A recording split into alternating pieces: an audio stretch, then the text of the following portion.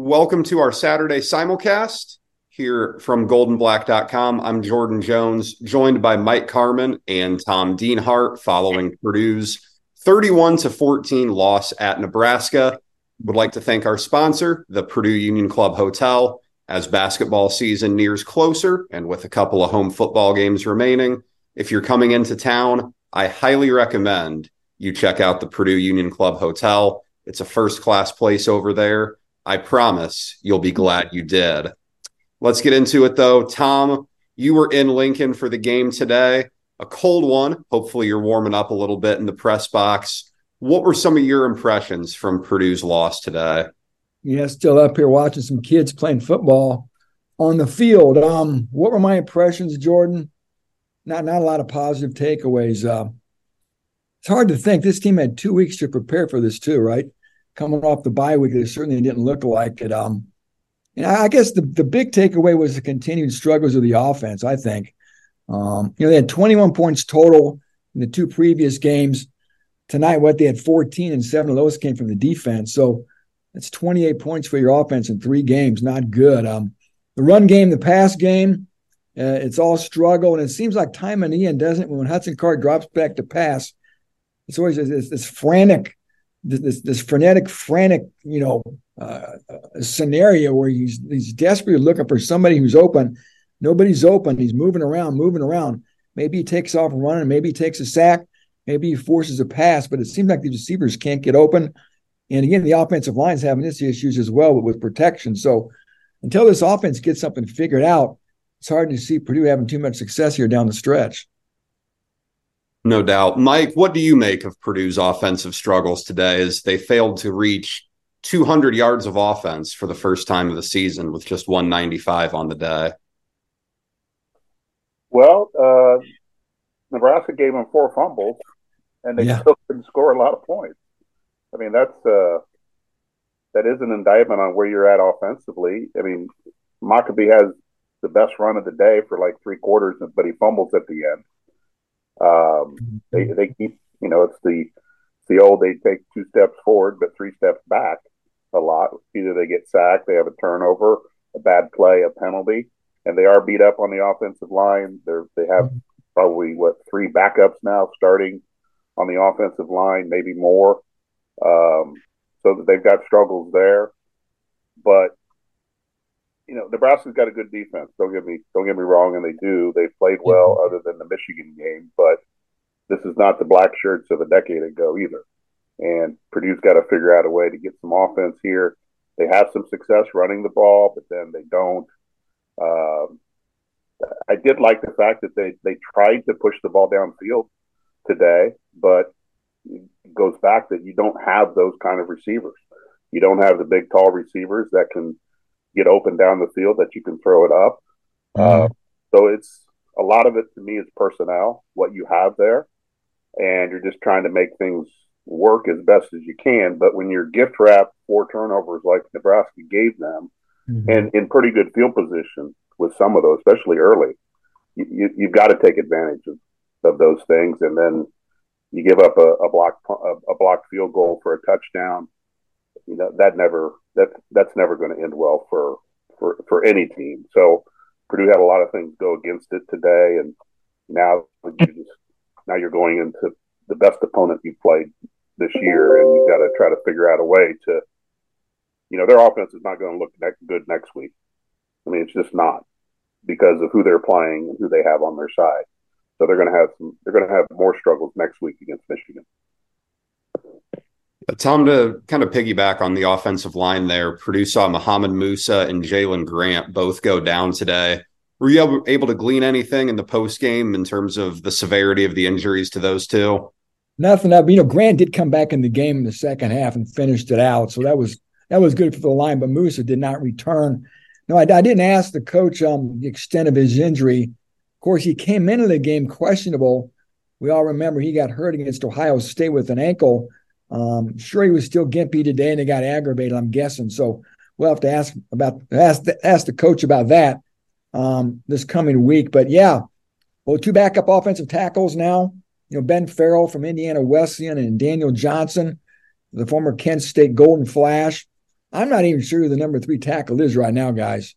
If Musa and Bo can't come back, and maybe the kid, another NAIA kid named Coley, who they got from a school up in Michigan. So, yeah, that offensive line's banged up without a doubt. And, Mike talked about the offense not once, but twice getting set up after Purdue recovered fumbles. Right at the start of the game, they recover the opening kickoff. Can't get any points after it. And then in the second half, guys, they got the ball. They went 3 and out. They punt it, and they force a fumble. They're set up again deep in Nebraska territory and could get nothing again. So just sort of dispiriting sequences to start both these halves. And, coming into the game, everybody thought, right, you got to make Nebraska earn all of its points. You cannot give up big plays for touchdowns. What happens in the second quarter? That 73-yard touchdown pass sort of reminded me of the big Iowa run they had in the first half that turned out to be the difference in that game. Well, the margin wasn't that close today, but that was just a killer, too, to give up that 73-yard touchdown pass when you knew this was a Nebraska team that was going to struggle to throw the ball, and you let yourself get beat. And then the field goal kicking, guys, I guess I'm at a loss at this point. I don't think that was on Ben Freehill. I think there were some issues with the hold. But still, my gosh, man, I mean, just when you thought it couldn't get any worse, it got worse. Not only do they have a block, it gets ran back for a touchdown. You want to talk about a pin in the balloon. I mean, that was it. So on and on it went on what was a night I'm sure a lot of Purdue fans want to forget. Without a doubt, not exactly a memorable performance up in Lincoln today. A couple of guys who did have some solid games, though. Definitely a memorable performance for Kydron Jenkins. A couple of big plays for him, including a touchdown. And unless I'm forgetting one, that had to be the first of his career, right? And Dylan Thieneman as well. Both of those guys continuing what have been really good seasons for the two of them. Mike, any thoughts from the defensive performance today for the Boilermakers? Well, I think overall, and you have to factor in the touchdown pass in the second quarter, but the defense kind of held up its end today. And I thought they forced a lot of those turnovers. Dylan Thieneman's ripping out the ball. They're going after the ball. So there are turnovers that come to you, and then there's turnovers that you create, and you get those takeaways. And I thought they kind of did that today. But when you look at the individual performances of Thieneman and Jenkins and Scorton, I thought those guys played well. They needed more to play well. They needed to do a better job in run defense overall. But Jenkins had just a monster game today, and he's going to be moving up NFL draft charts the rest of this season. I mean, he's got the body type for it. He plays well off the edge. He's explosive. I thought he had a really great game.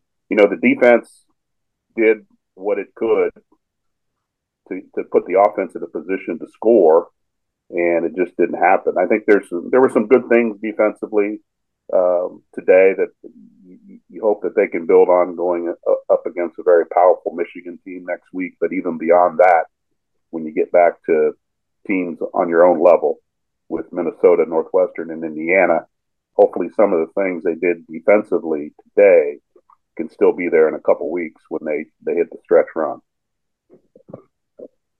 Yeah, as you kind of mentioned there, Purdue falls to 2-6, headed to Michigan next week. Will certainly be an uphill battle. I'd imagine that line's going to be somewhere around the 4 touchdown mark when it opens up tomorrow in Vegas.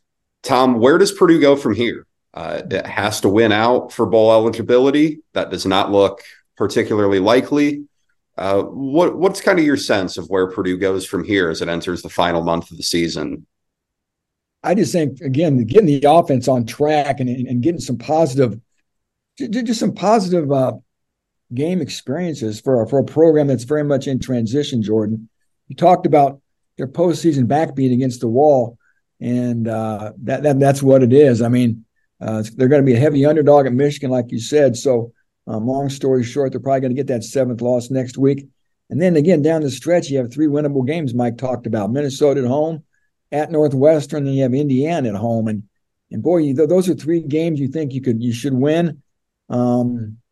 maybe you're a favorite in all three, but you just like to get this program on track and finish the season on a high note and lift everybody's spirits up, because there's still a lot of work to do. Mike talked about the defense, how well it played today, and again, back to that offense. And, big plays. James Franklin talked once about the two things you need are no turnovers and big plays. And you look at the stats tonight, guys. Purdue had one pass over 15 yards, and it was that touchdown pass to Jaden Dixon-Veal, which really took a spectacular catch for it to even happen. And they only had two runs of over 10 yards, one of which was the Mockabee run that Mike talked about, where ended up fumbling. So there were no big plays.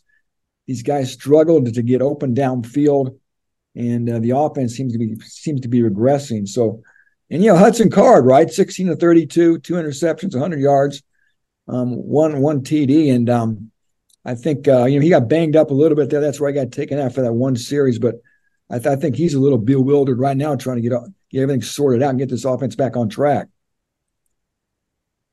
Mike, I'll give you the open mic here first. Any final thoughts from Purdue's loss at Nebraska and where Purdue goes from here?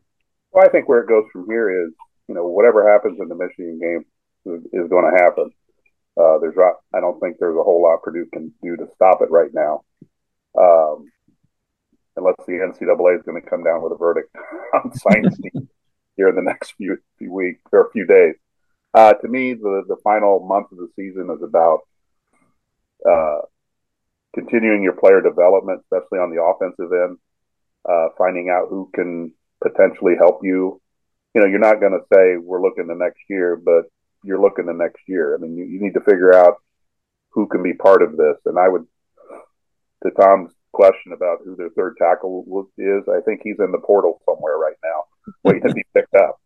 So they're going to have to do more, but they need to really hone in, I think, on offensive player development this next month and figure out who can help them this year, get them some experience, and hopefully push that in to next season. There are some pieces there, but they need more. They need some different kinds of players on the offensive side. The other question for me is what happens to Devin Mockabee now, and how much does his carries get limited? Because he had another fumble today, and then he didn't get back into the game for I don't know how long. So where does he lose some of his snaps because he can't take care of the ball?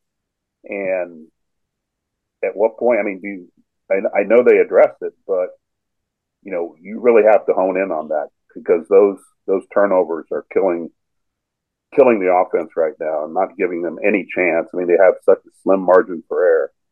But when you have those kind of fumbles, those kind of turnovers, you really have to fix that problem this year, so it doesn't come back next year when you're trying to do something in 2024.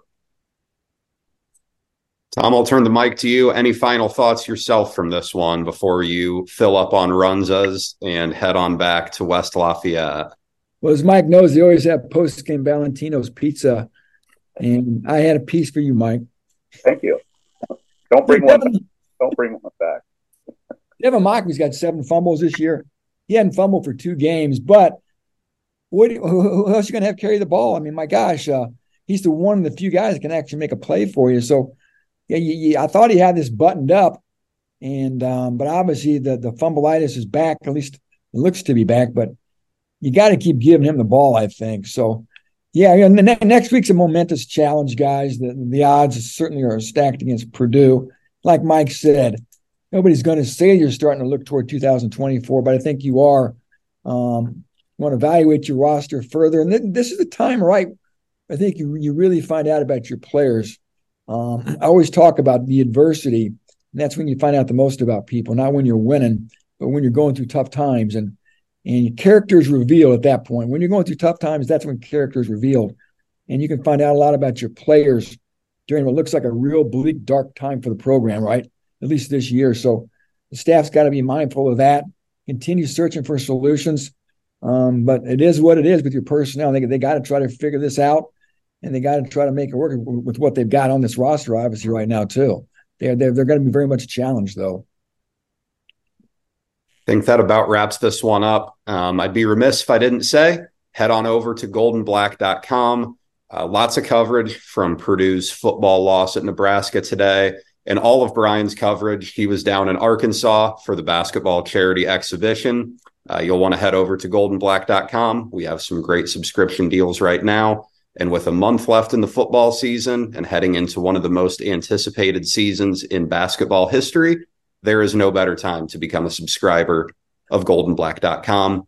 Would like to again thank the Purdue Union Club Hotel for their support of our Saturday simulcasts. And we will be back to you next week after Purdue takes on Michigan. Mike, Tom, thank you very much. Safe travels home, Tom. Thank you, fellas. Appreciate it.